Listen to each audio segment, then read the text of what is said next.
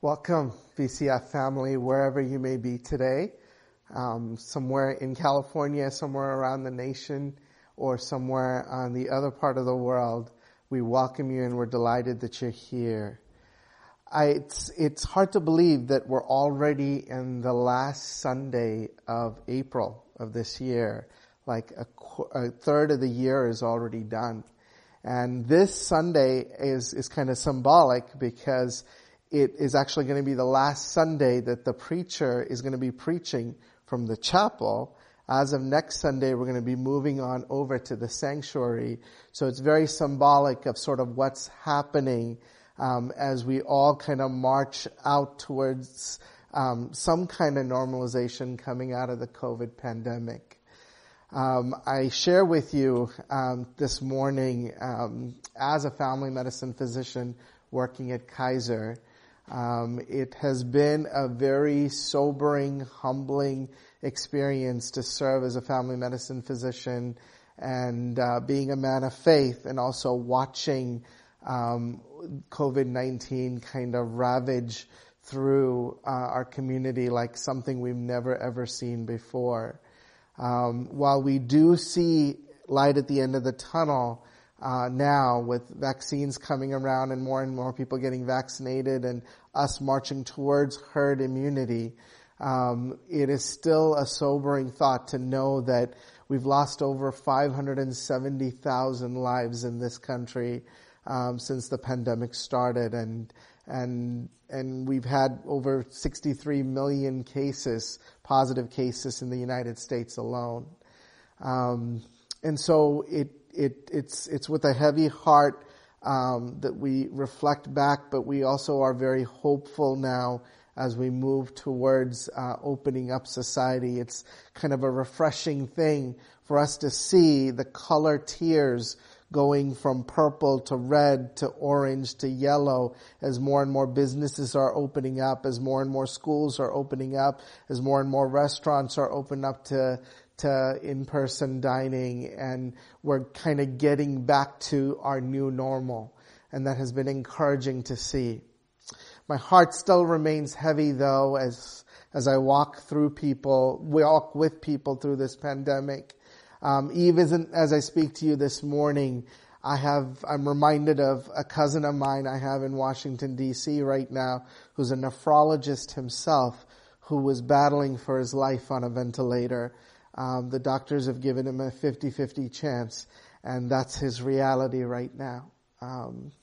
Every day at work, I'm still seeing patients who are dealing with some of the long-term consequences of having gotten COVID-19 in the past, whether it's lung problems, pulmonary fibrosis, and scar tissue from past infection, or having lost their sense of smell, or body aches or headaches that are still lingering on.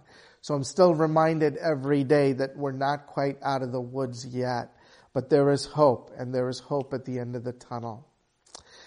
Now, last time I spoke to you guys that I had the honor of preaching, I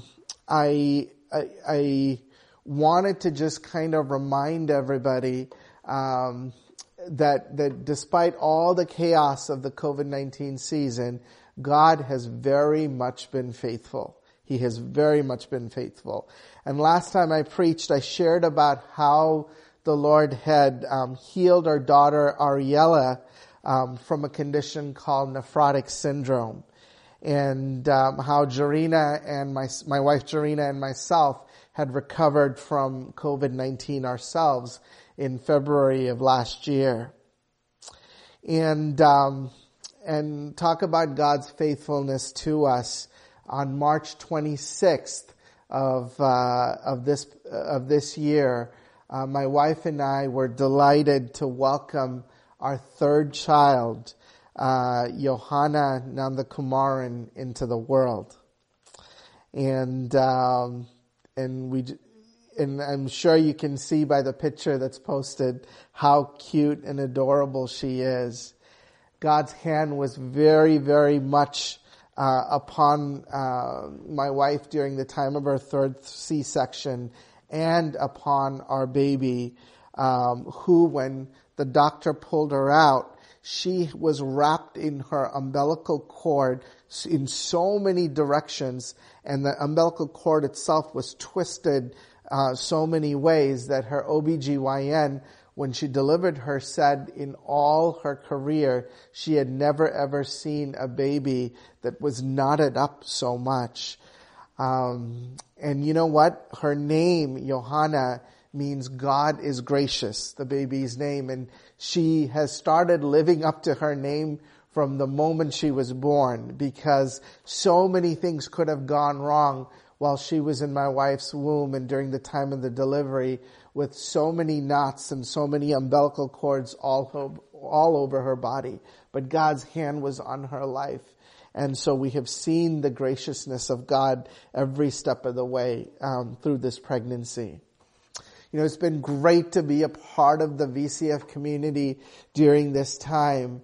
In the last couple of weeks, I finally had a chance to actually call in at least once a week and be a part of the noontime prayer, and to see testimony after testimony among the prayer warriors here about stories of how God's hedge of protection has been around our community. And for those people that we are interceding for in prayer, that's been amazing to see. When there's been so much negativity and death and gloom, to see God breathing life and bringing back people from areas of near death and darkness and hopelessness into breakthroughs and miracles and wonders has just been amazing. And to track with a community of believers here from time to time has been an amazing experience. So making a huge plug in for those people who haven't yet called in for noontime prayer, please do so if you haven't already.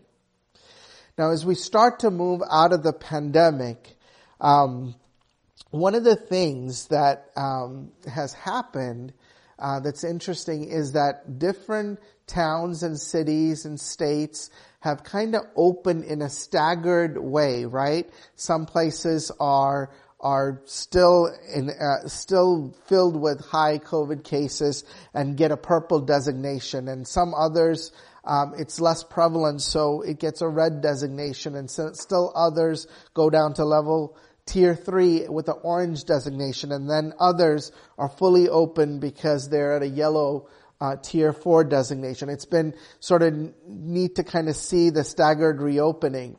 But one of the consequences of the staggered reopening is that people who may be in one tier have been looking over at other people in another tier and wondering to themselves, oh my goodness, I can't wait to get back to my favorite restaurant like those people in that state. Or I can't wait to go to that baseball game like people in this state.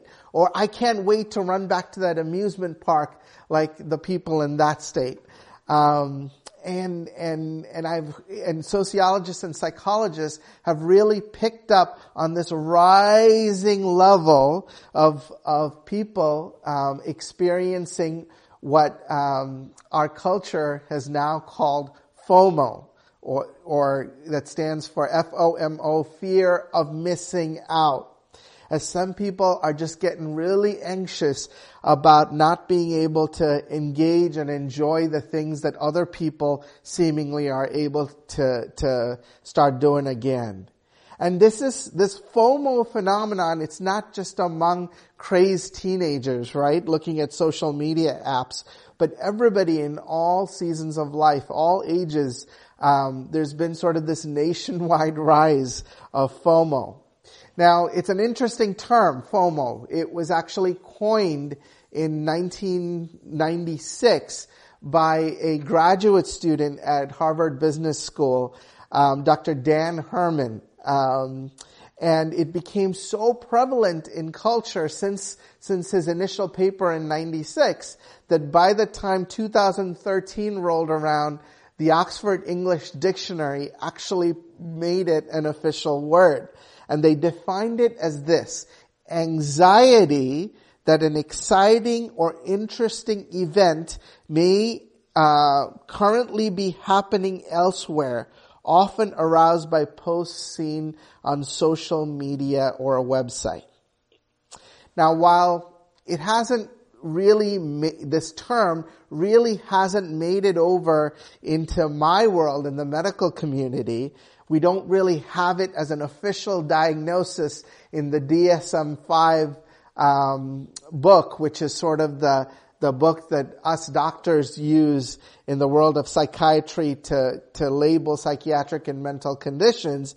Make no mistake, it is definitely a phenomenon, and a phenomenon that is kind of growing in intensity as we become more and more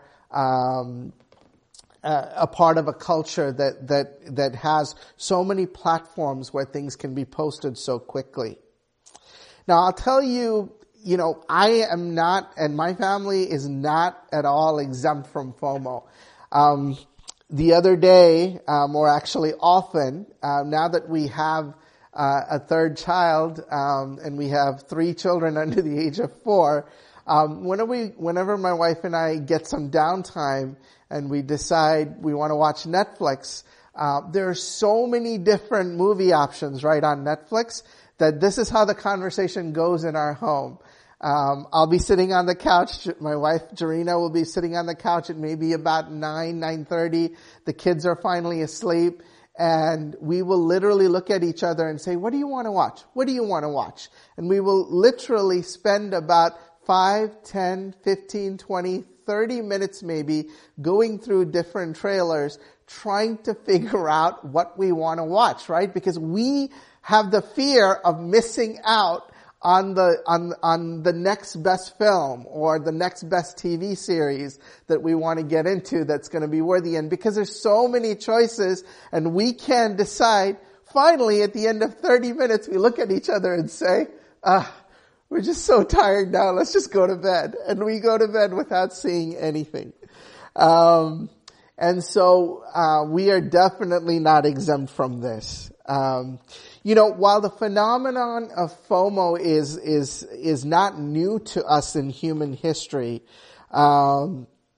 it's definitely been accelerated in recent history, right? Platforms like Facebook and Instagram, literally people every second, every minute who you may be friends with are kind of posting up pictures of the best versions of themselves and everything wonderful that's happening in their lives, right? The exotic trips they're taking, the wonderful people they're meeting, the exquisite food and cuisines that they are partaking in, or something funny and wonderful that happened, trips that they're taking with their family and friends.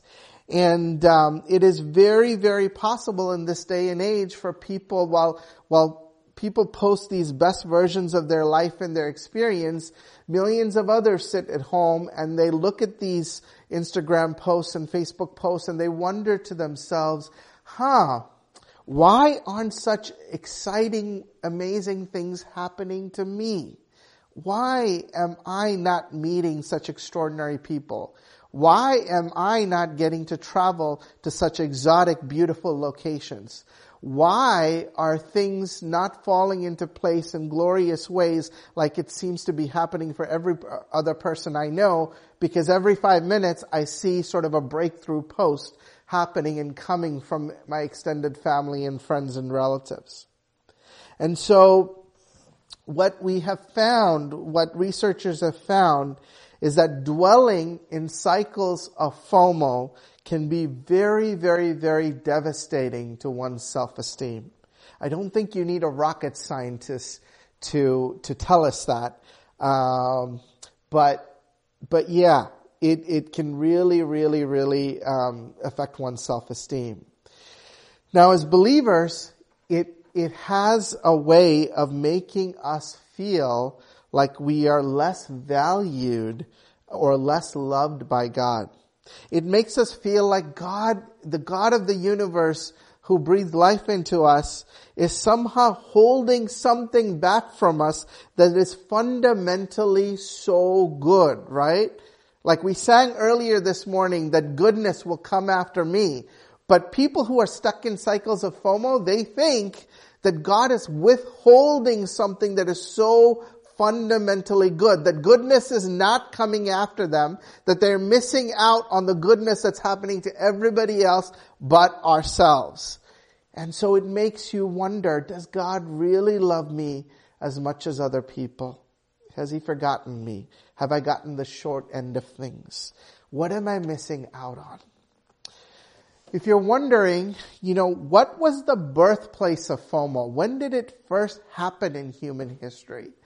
And as I was really diving into God's Word this week and preparing for the sermon, it really struck me that the Genesis account really was the first incidence of FOMO happened. It involved Adam, it involved Eve, it involved a serpent in the Garden of Eden. So if you have your Bibles at home or you can look on the screen, we're going to jump into God's Word in Genesis and take a look at when first FOMO started. But before we do so, I'm just going to pray for us. Lord, we just ask, Lord, that people's hearts would be opened, that every distraction, every distress, anything that is preoccupying people's minds right now, Lord, that they would just be able to put that aside, that you would bring calmness, that you would bring clarity, that you would take away everything that is hindering your word, Lord, from penetrating people's hearts and minds. And so, Lord, we ask that you would prepare people's hearts and let your Holy Spirit bring conviction in the minutes ahead. In Jesus' name, amen. Okay, let's jump into God's Word. Let's take a look at Genesis chapter 3, verses 1 through 8. It's a story well known to you, but I'm just going to read it real quick so we can just all get a sense of how FOMO first entered the world. Okay? Genesis chapter 3, verse 1. Now the serpent was more crafty than any of the wild animals the Lord God had made. He said to the woman, "Did God really say you must not eat from any tree in the garden?" The woman said to the serpent, "We may eat fruit from the trees in the garden, but God did say you must not eat fruit from the tree that's in the middle of the garden, and you must not touch it or you will die." "You will certainly not die," the serpent said to the woman, "for God knows that when you eat from it, your eyes will be opened, and you will be like God, knowing good and evil." When the woman saw that the fruit of the tree was good for food and pleasing to the eye, and also desirable for gaining wisdom, she took some and ate it. She also gave it to her husband, who was with her, and he ate it. Then the eyes of both of them were opened, and they realized they were naked. So they sewed fig leaves together and made coverings for themselves. Church, do you realize what just happened here? The serpent actually made the woman feel like she was missing out on a particular fruit from the tree that was in the middle of the garden, right? God had said anything in the garden was fair game, just avoid that one tree in the middle. And the devil, in the form of a serpent, knew to come to Eve and say, "You know what? You're missing out. You're missing out on something because this fruit from this tree that God has forbidden you has the promise of giving you some kind of knowledge or wisdom." And the serpent convinces her that she'll surely not die when she eats of this forbidden fruit, but rather consuming it would somehow cause her eyes to be opened and put her on equal footing with God. Right? So we see here that fear of missing out is introduced by the serpent to Eve, and Eve literally bites it, right? And bites the fruit and passes it over to Adam on her side. The fear of missing out is what causes Eve to eat of the first fruit, right? From this forbidden tree.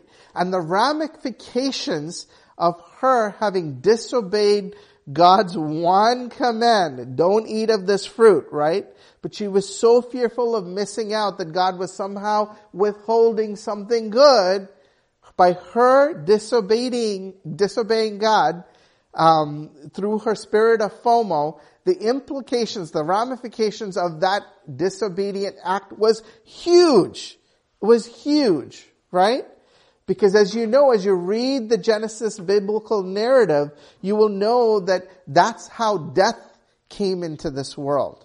That's how women would be told that they would go through great labor pains when they brought children into the world.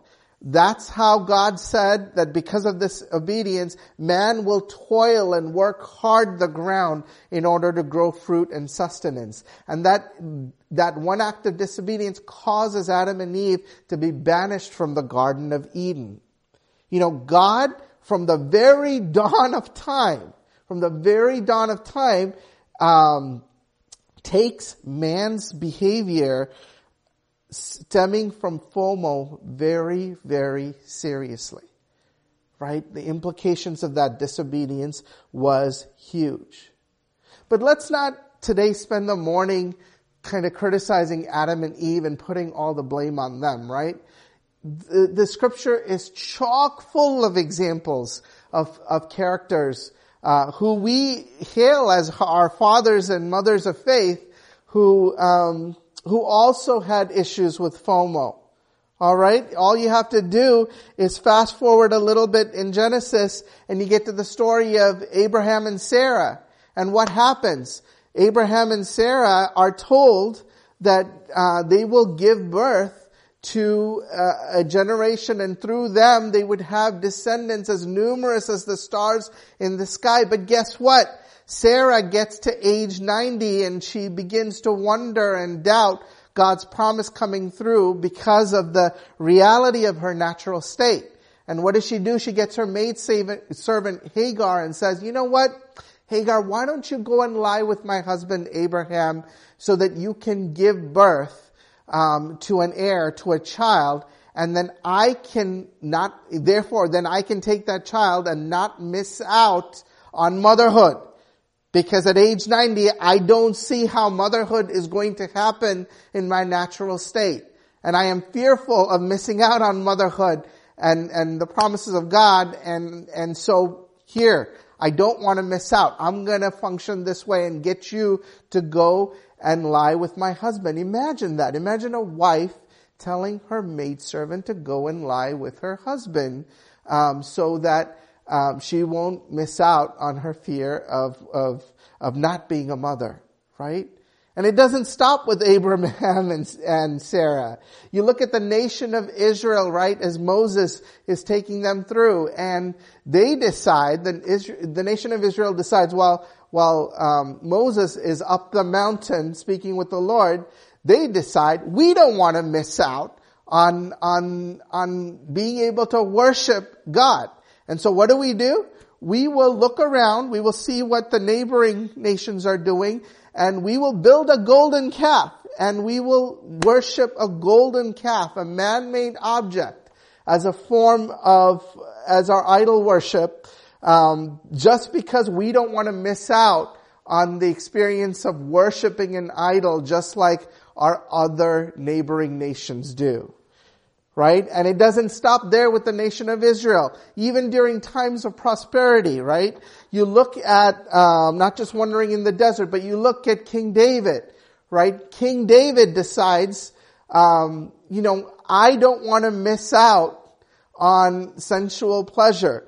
So he looks out and he sees, one of his general's wives, Uriah's wife Bathsheba, and she takes her into an adulterous relationship because he doesn't want to miss out on sensual pleasure.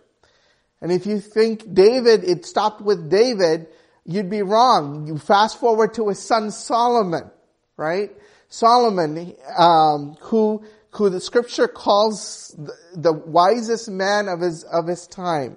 He asked for wisdom, God gave it to him, and likely he was the most wealthiest king of the time in the entire earth. And this is what Solomon does, right? Solomon reigns for 40 years during a time in the nation of Israel, like from 970 BC to 930 BC, a time when the nation of Israel was experiencing so much prosperity. And during his 40-year reign, King Solomon decides, you know what?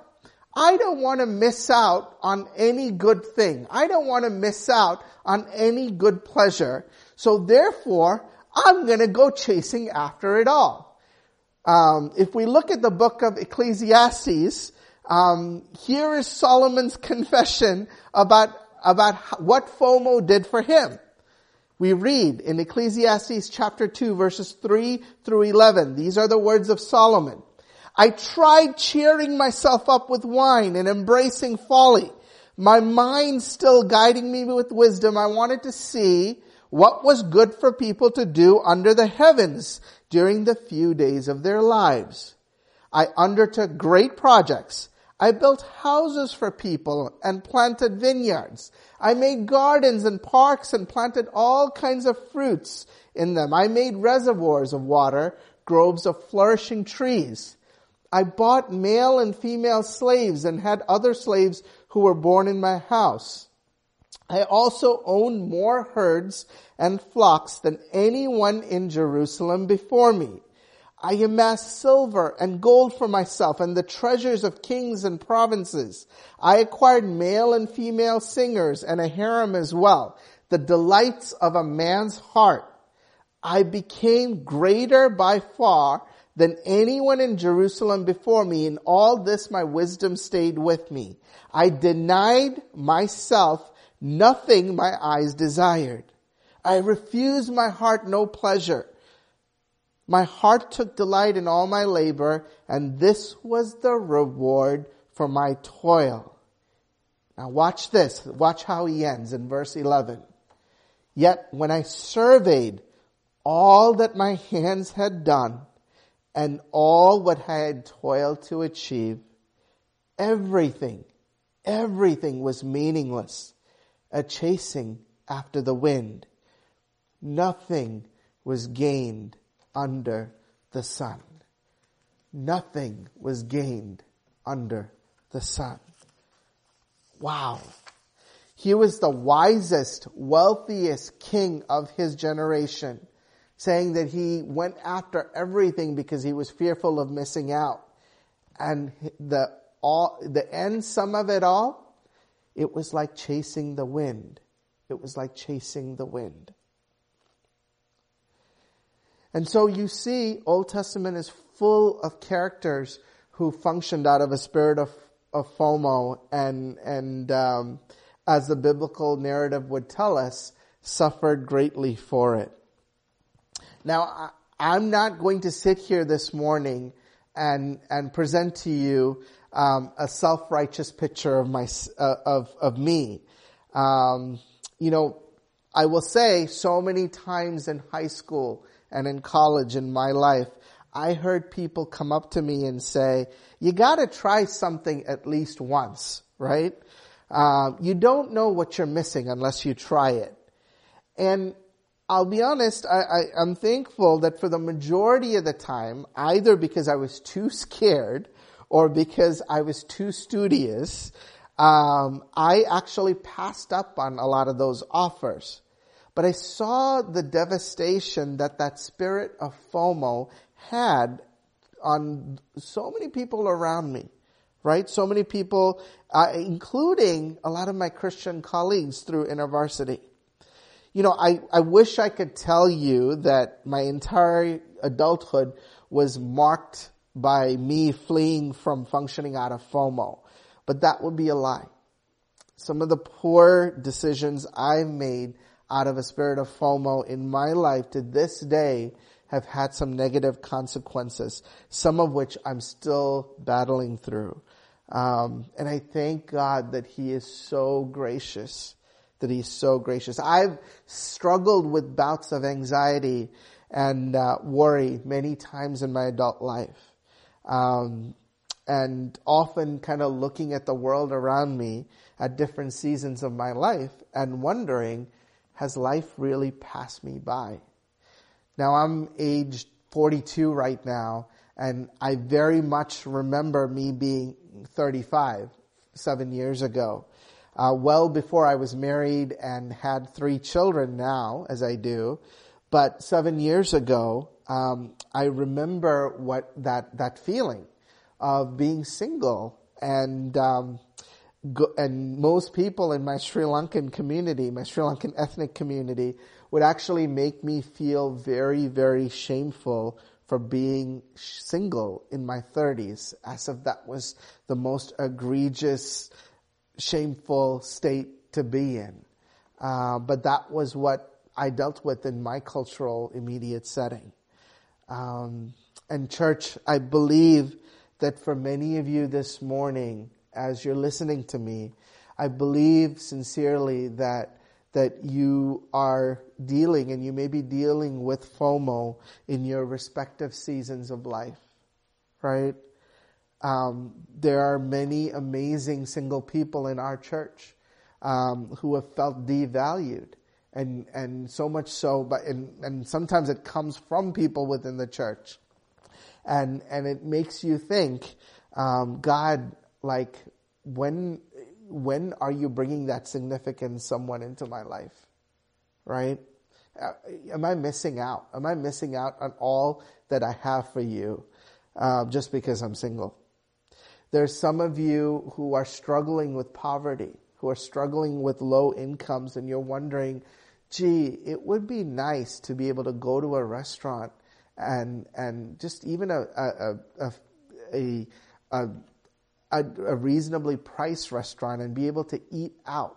I see my friends posting stuff all the time on Instagram and Facebook of all the fancy places they dine at.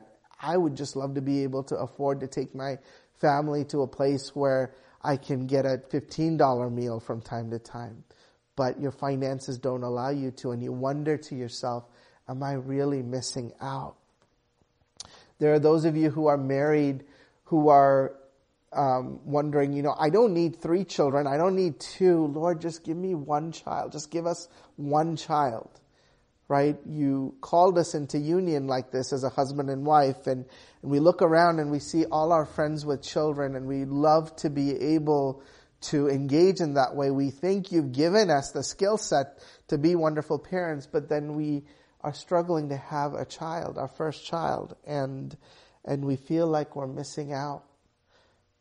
Right? There are some people who find yourself stuck in jobs and there's just no upward mobility. You look around and you see all your colleagues getting promotions and moving on up the job ladder, and you see that ceiling and you can't seem to break it.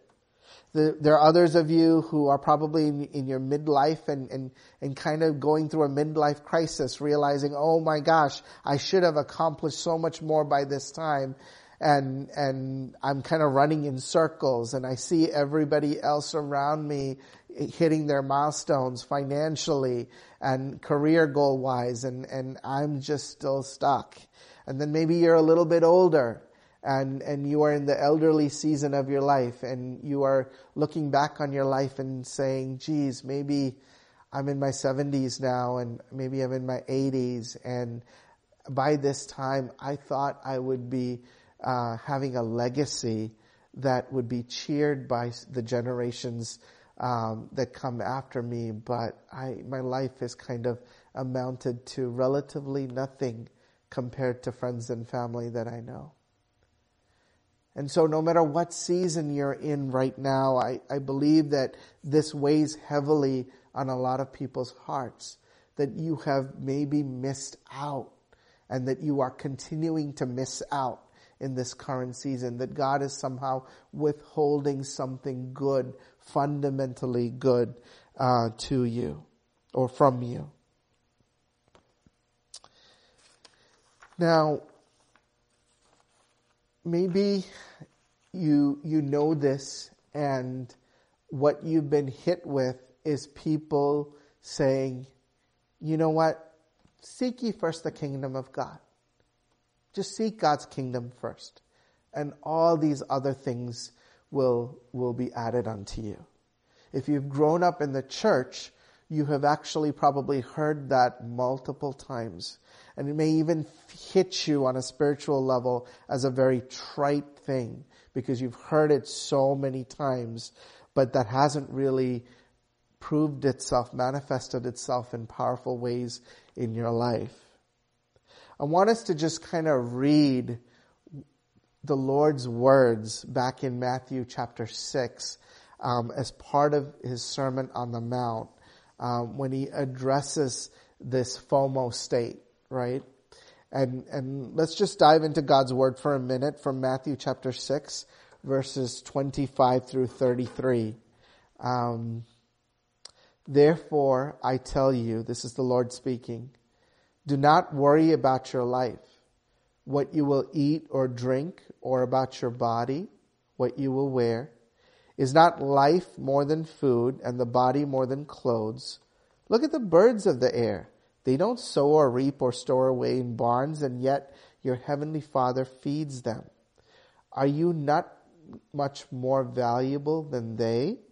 Can any one of you, by worrying, add a single hour to your life? And why do you worry about clothes? See how the flowers of the field grow. They don't labor or spin. Yet I tell you that not even Solomon, remember we just spoke about Solomon a little while ago, in all his splendor was dressed like one of these. If that is how God clothes the grass of the field, which is here today and tomorrow is thrown into the fire, will he not much more clothe you, you of little faith?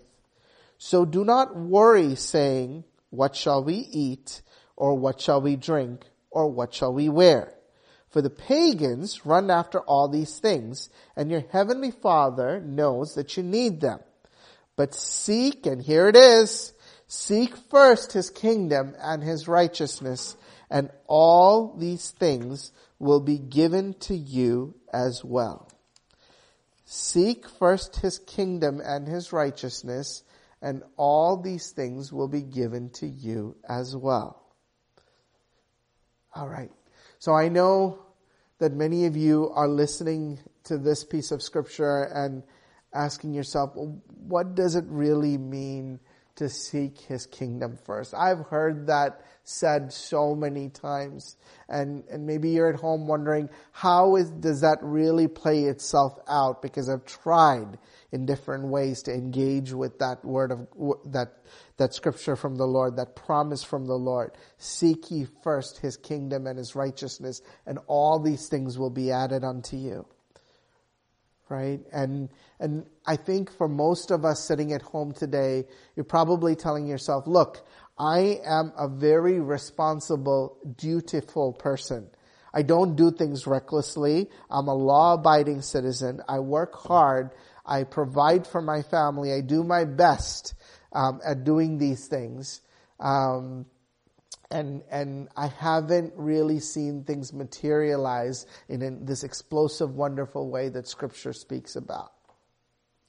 But I'm not a criminal. I'm not going out there hurting people. I'm not living a blatantly necessarily sinful life, right?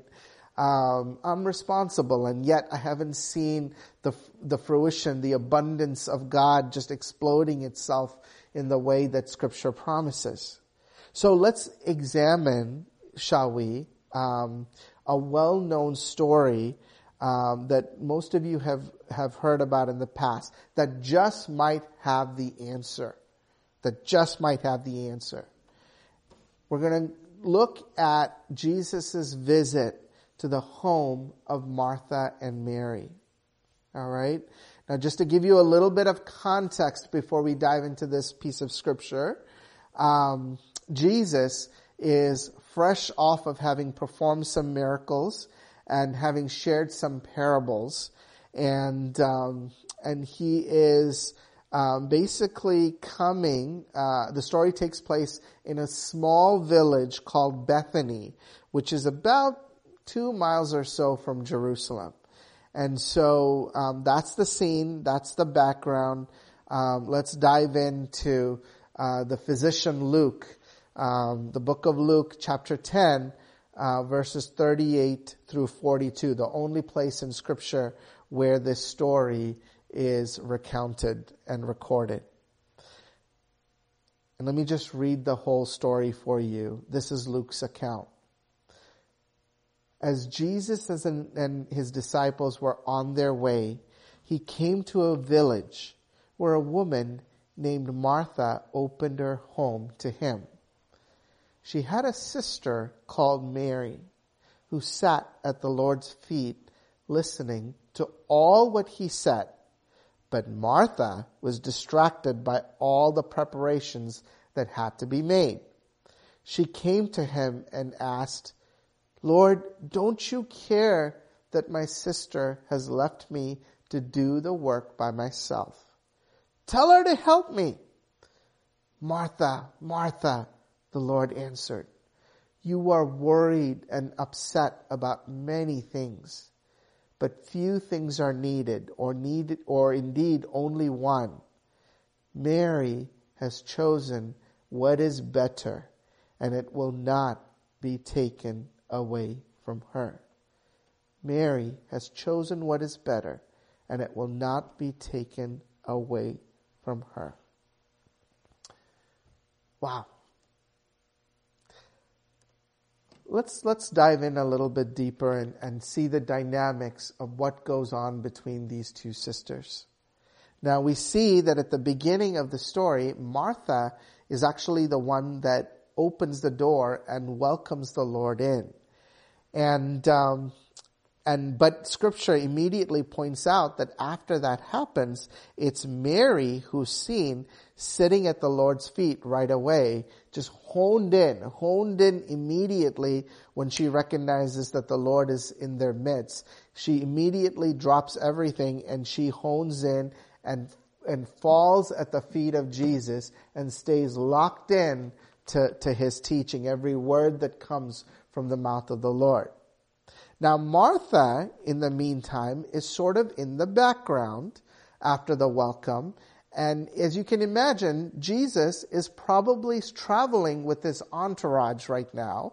And so it's probably not just him, but his disciples are there. So add another 12 to the number. And there might be some other devout followers around. So maybe 12 to 20 people in that vicinity. And Martha, being the responsible woman that she is thinking to herself, "Oh my goodness, I need to be the host here. I need to prepare food. They must be famished. I need to get drink ready. I need to get the plates ready. I need to put out the food for them. I need to make all the preparations because we got a crowd to feed. I got to go into host mode because that's the proper responsible thing to do." Right? And so many of you are probably looking at this passage and saying, "You know what? I can relate to Martha. I am that way." Right? When there are social norms and customs that need to be addressed, I am the responsible one. Of course, if a whole group of people come to my house, I'm going to make sure they feel loved and cared for, and I am going to go and throw on my hospitality apron on and get my cooking going and make sure they're well fed. Nothing wrong with that. But look how Jesus refers to Martha, right? Martha is described as distracted by the need for all the preparations, right? Because she was engaged in these responsible duties. After all, who else was going to feed the crowd? Somebody had to. And Martha grows resentful actually towards her sister, so much so that she sees the dynamic going on about her sister who left Martha aside and goes and lays at Jesus' feet, and says, "Lord, don't you see what's going on? Can you tell her to basically get up and help me? She left me to fend for myself and she's fallen at your feet. But I'm the one that's left to do all the work. Lord, can you intervene and correct her?" Right? Is essentially what she's saying. But Jesus says something very striking back to her, right? He doesn't just call Martha's name out once, she calls he in sort of an endearing way says, Martha, Martha, right? To say, dear sister, or my daughter. Like, I'm gonna call you out twice because I see these two things, right? You're very upset, you're distressed, and you're distracted. You're distressed and you're distracted. And your sister here is devoted. You're distressed and you're distracted. Your sister here is devoted. She has chosen, your sister has chosen the thing that is better, that will not be taken away from her. Wow. Wow.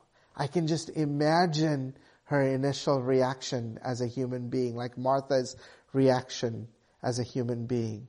Here I am trying to feed you and your crew, and you are making me look like the bad one, and you are elevating my sister who just left me to do all the work and ran to you. Can you imagine the sibling sort of tension that is building in this time, right? But Jesus says, Mary has chosen what is better, and that will not be taken away from her.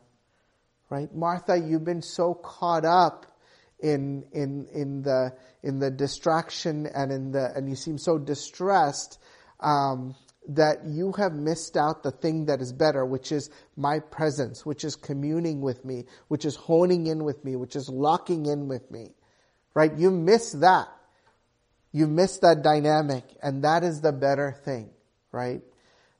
For those of you at home, I'm sure you guys can relate to sort of this dynamic that Martha is feeling, right? Like, my wife and I have entertained people in our homes, and a lot of times my poor wife is the one in the kitchen who's making all the last minute preparations while I get to sit and entertain and talk to the guests that we have. And a lot of times we go through the evening, and 95% of the time she may be busy with the cooking and the cleaning and the preparation, while I'm the one who gets to connect and enjoy the benefits of the laughter and the jokes and the entertaining with the guests. And she misses out on that because she is being the responsible one taking care of all the food. Otherwise we're going to go hungry, right?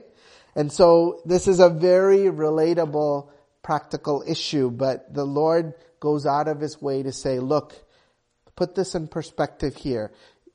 You guys, when I walked into your home, you had a God moment there where you can recognize what's going on.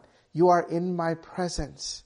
And your sister has chosen devotion to stay honed in with me while you have been so preoccupied, you've been distressed, and you've been distracted, and you've missed out on the more precious thing, which is the actual connection with me.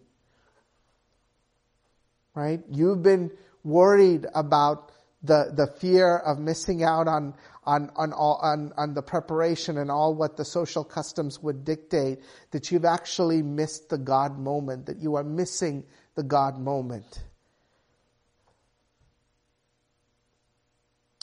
What the Lord is saying, and he says that which Mary has chosen is something that will not be taken away from her.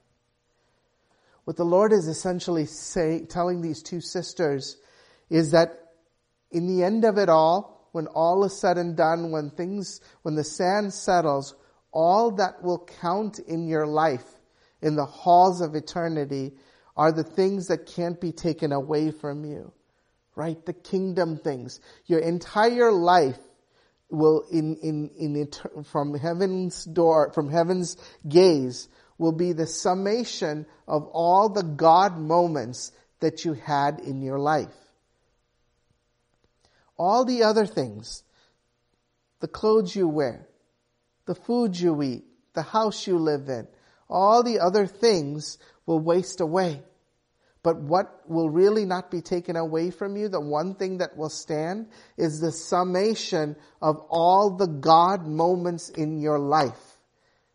That's what eternity will look at and remember and value. Church, I'm preaching to myself this morning as much as I'm preaching to all of you. Make no mistake. From a human standpoint, I've entered probably the busiest season of my life, right? At Kaiser, as a family physician, I lead a department that actually serves about 40 to 50,000 patients, who currently are recovering from enormous COVID post-pandemic challenges, right? And I watch over 30 doctors, and a total staff about 100 people. So imagine every week and every day the number of emails and issues and problems that come my way, right? And then I go back home after all the challenges that my work presents, and I go back home to a home where we have 3 young children under the age of 4 who are waiting for daddy to come home, right? I don't get necessarily a 5-minute break when I go home. As they hear the car, they will come running up to the door. And I still remain active here in leadership at church and in the community. And I am very, very, very susceptible to the Martha mentality, right? I have responsibilities that kind of demand my time, energy, resources, potentially 24/7. And I have plenty of opportunity to be worried and upset about many things, just like Martha, right? And despite this, you would think that I have enough on my plate that I wouldn't be yielding to FOMO, right? But that's not true. Even in my life, despite all the busyness, there are times when I will binge actually on things that may not necessarily be bad, but that compete with the God moments in my life that God has for me. Sometimes it's medical stuff. I will actually binge on reading medical articles, one after the next, to get up to date with all the latest data that I need. It's not a bad thing. It's a very necessary and good thing for my profession, but that sometimes can lead to crowding out the God moments in my life. There are times when I want to be entertained a little bit, and there's nothing wrong with that, but I will confess to you, there are shows that I watch where if I get into watching something on Netflix, the 1 hour that I intended could easily become 2 hours and 3 hours, which then cause sleep deprivation, which then bleeds into the next day where I'm getting up late and I don't have the energy to have my devotion time with the Lord. And that 3 hours, 3 episodes I saw from 10 p.m. to 1 in the morning now has cost me my time of devotion with the Lord the following morning. More recently, with our 3rd kid, I've just gotten more into learning about stocks and investing, and I found myself kind of watching a lot of videos at nighttime when the kids are asleep to kind of learn about the world economy, the Dow Jones, the S&P 500, the NASDAQ, and how stocks and bonds and work. And that's brought me some level of excitement, except that when that turned into an all-encompassing thing, I heard the Holy Spirit whispering to me saying, Sanjeev, don't miss the God moments that I have for you. I felt the rebuke of the Holy Spirit just nudging me, saying these things and in themselves are not necessarily evil or bad, but the moment that they distract you from me, the moment you think that escaping into the fantasy worlds created by all the shows you watch is somehow more compelling than the real life I have for you and the stories and the streams I'm about to create for you, the moment you start gravitating towards fantasy land, we've got a problem here. The moment where you think filling your mind with more medical knowledge at the cost of quiet times with me, we have a problem here. The moment that you think learning about financial investing at the cost of having morning quiet times with me, we have a problem here. Because you are allowing for the distractions and the distress to somehow compete with the devotion. You are acting more like Martha and less like Mary. And the Holy Spirit's been just convicting me of that in the last few days and months in a very particular way. Folks, church, I know you're sitting there this morning and you're wondering, well, what do I need to do, right? And I would submit to you a very simple thing. This is not a 10-step plan to get you back on track. I want to say this very simply. Be more like Mary of Bethany. If you look at the entirety of Scripture, the thing that blows my mind away about Mary of Bethany, the sister that just came at the Lord's feet while Martha watched, the two other times that Scripture talks about this Mary of Bethany, I would encourage you to go and read John chapter 11 and 12. John chapter 11 talks about the time where Mary, this very same Mary, when her brother Lazarus was dead for 4 days, the first thing she does when the Lord comes with the potential of bringing her brother back to life. We talked earlier, Scott earlier shared about a God who can bring life back into death and dark places. Well, Jesus did that and came to the tomb of Lazarus, and Mary was actually Lazarus' sister. And what is the first thing what's the first thing she does? She falls at the feet of Jesus. She falls at the feet of Jesus, just like she did when Jesus visited her in her home. And then if you read on to chapter 12, you will see that there's another opportunity where Jesus makes an entrance. And what is the third account of this Mary of Bethany? She falls again at Jesus' feet. And she takes an expensive perfume and she washes the Lord's feet and dries the Lord's feet with her hair. 3 times, all 3 times that Mary of Bethany is spoken about in Scripture, her disposition is always falling at the feet of Jesus. It's falling at the feet of Jesus no matter what anybody else says. No matter what her sister says, no matter what the disciples around Jesus say, she falls at the feet of Jesus because she realizes that is the only thing that she needs. That is the only thing. Not that the other things are not important, but relative to being in the presence of Jesus, being at the Lord's feet is where it's at. That is going to be the game changer. That is going to be the game changer. That is going to be the power that can resurrect and that did resurrect her brother from the dead. And the Lord values that. The Lord values that more than anything else, is our devotion unto Him. Church, this morning, I just want to ask you the question. Are you dwelling in places of distress and distraction? Are you ready to submit yourself to devotion? Falling at the feet of Jesus. Only cure for FOMO that I know. Only cure for FOMO that I know. I would submit to you the psalmist, David, finally caught on. And I want to read for you as we close today, Psalm chapter 16, verses 5 through 11. The psalmist gets this, and he gets this in a very personal, intimate way. He says this,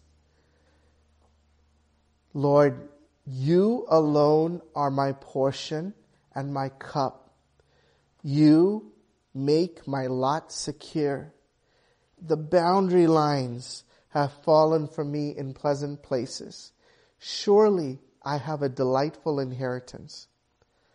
I will praise the Lord who counsels me. Even at night my heart instructs me. I keep my eyes always on the Lord. With him at my right hand, I will not be shaken. Therefore my heart is glad and my tongue rejoices. My body will rest secure because you will not abandon me to the realm of the dead, nor will you let your faithful one see decay. You will make known to me the path of life. You will fill me with joy in your presence, with eternal pleasures at your right hand. Wow. It is one of my favorite portions of Scripture, because in here the psalmist gets it. He's got the secret of life boiled down, right? That he says that I at your feet, Lord, at your feet, in your presence, you fill me with great joy, and your eternal pleasures are at your right hand. And so when you are wondering at home today, how do I get out of this funk?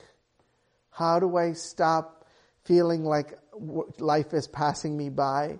That others around me are experiencing and engaging in so many exciting, wonderful things while I'm just stuck in a period. I would tell you it's very simple. Do as Mary of Bethany did. Fall at the feet of Jesus. Fall at the feet of Jesus. Choose today that which is better.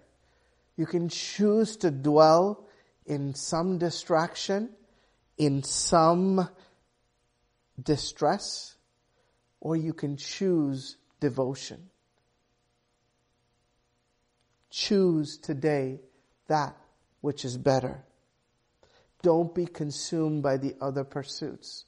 Don't dig your heel into just being even busier or even being more distracted. Choose today to fall at the feet of Jesus. As we close, I'm going to just pray for us. Lord, we just welcome you right now to take your full reign among us.